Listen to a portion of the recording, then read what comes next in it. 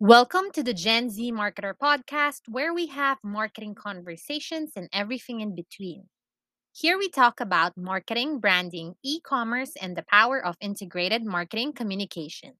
I'm your host, Jimmy O'Malley, a strategist passionate and specializing in branding and marketing for e commerce. Social media was abuzz last week with reports that SM Mall of Asia's iconic globe was stolen. Eventually, it was revealed that this was a campaign to promote Netflix's Red Notice.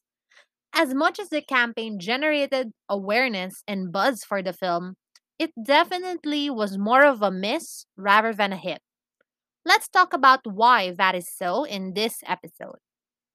Before we get to it, don't forget to support the show by following the podcast to get notified on the latest uploads. Now let's talk about quickly what happened for those who are not familiar with the campaign. So news outlets reported that the Mall of Asia's iconic globe was stolen around November 13, with the Philippine National Police even saying that they are investigating this case. So social media was abuzz with what happened, with audiences being amused, confused, and some were even panicking. So there were clips of a helicopter stealing the globe that were seen on social media, and others were posting about how the globe was gone. And then there are other related content that really increased speculation and buzz on the incident. So, Mall of Asia even released a statement that the incident is currently under investigation, and then IKEA even released a statement that they are not liable or involved with the alleged theft. So, it was eventually revealed that the incident is Netflix's campaign for their latest release, Red Notice. So, Red Notice is an action comedy heist film starring Gal Gadot, Ryan Reynolds, and Dwayne The Rock Johnson. So let me share with you now that you've heard about the campaign what my thoughts are. So for me, my initial thoughts definitely, if you look at it in a rational perspective, it didn't really make sense for it to be actually stolen because of how big it was. So for me, it immediately felt like a brand activation. Or it was possible that Mall of Asia was just undergoing a renovation because for the past few years, they have been renovating the mall. So that same week, IKEA has also been posting about Tito Ball, which is basically their iconic meatballs. So considering that IKEA was also in MOA, it immediately felt an activation from IKEA. So I also asked you guys this week about your thoughts on the campaign on Facebook and Instagram, and IG user at Ari and Brown said that the campaign definitely generated a lot of buzz and memes. And with IKEA's promotions, Red Notice was actually overshadowed. So she also felt that the stunt was more of a despicable movie plot. And then France Flores, who was our guest in one of our previous episodes, also shared that she felt that the campaign was anticlimactic and too much for a Netflix movie. So the campaign seemed like a better fit for IKEA rather than Red Notice. And then Edre Olarte felt at first that the issue was concerning. Then she thought that someone or something was seeking attention. So she also thought that the timing and the way that the campaign was executed also didn't feel right. And then IG user at Yani de Guzman also felt that the campaign was a myth.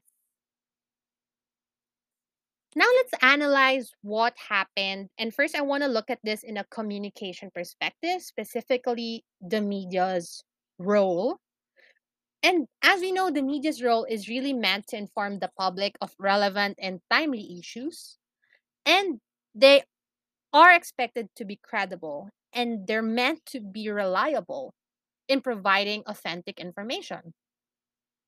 So here's what I think the problem is, especially with media or how the media presented this situation. So, at a time of misinformation and fake news, media outlets should know more than ever the importance of credibility. So, media is meant to be the gatekeeper of reliable information and has a responsibility to put out trustworthy, fact check content. But of course, that's the role of media. And then let's look at it in an advertising perspective. And of course, with advertising in media, advertorials, lifestyle pieces, and even entertainment news has always been a part of the industry. However, this is advertising framed as news. It felt factual and real as media outlets, the Philippine National Police, and Mall of Asia released statements. So these are actual institutions that implied the severity of the situation, which is why it felt more real, even though we kind of felt that it was a campaign. Now let's talk about the importance of timing. The campaign was executed during a very jam packed week in entertainment, politics, and more. And then IKEA is located in MOA. And during that week, or even weeks before that, they were already posting about Tito Ball in different locations and have been teasing the opening of their physical store. So the timing of the campaign made it seem that it was related to IKEA. It also added confusion in an overwhelming week for public affairs.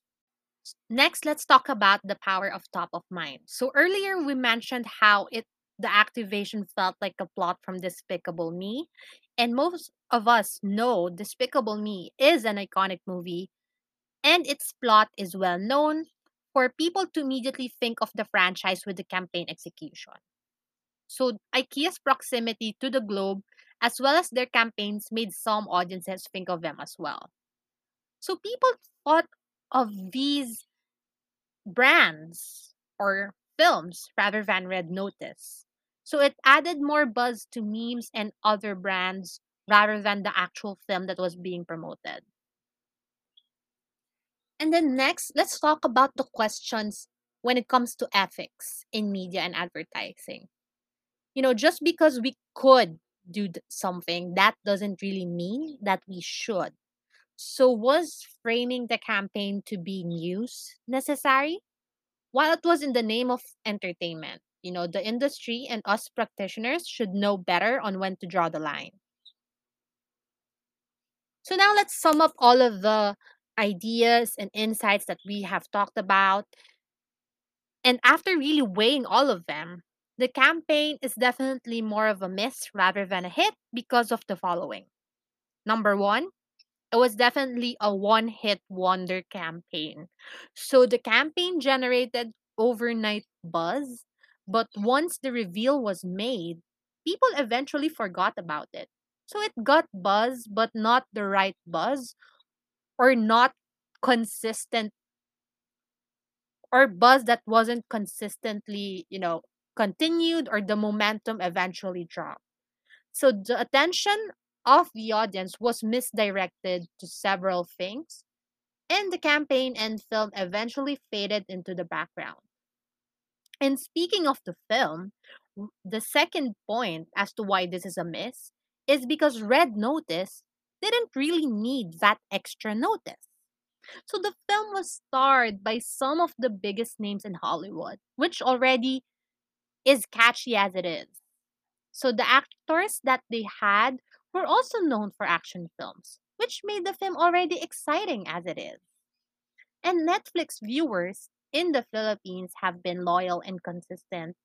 And on the same day, the reveal came out that the campaign was a stunt for Red Notice.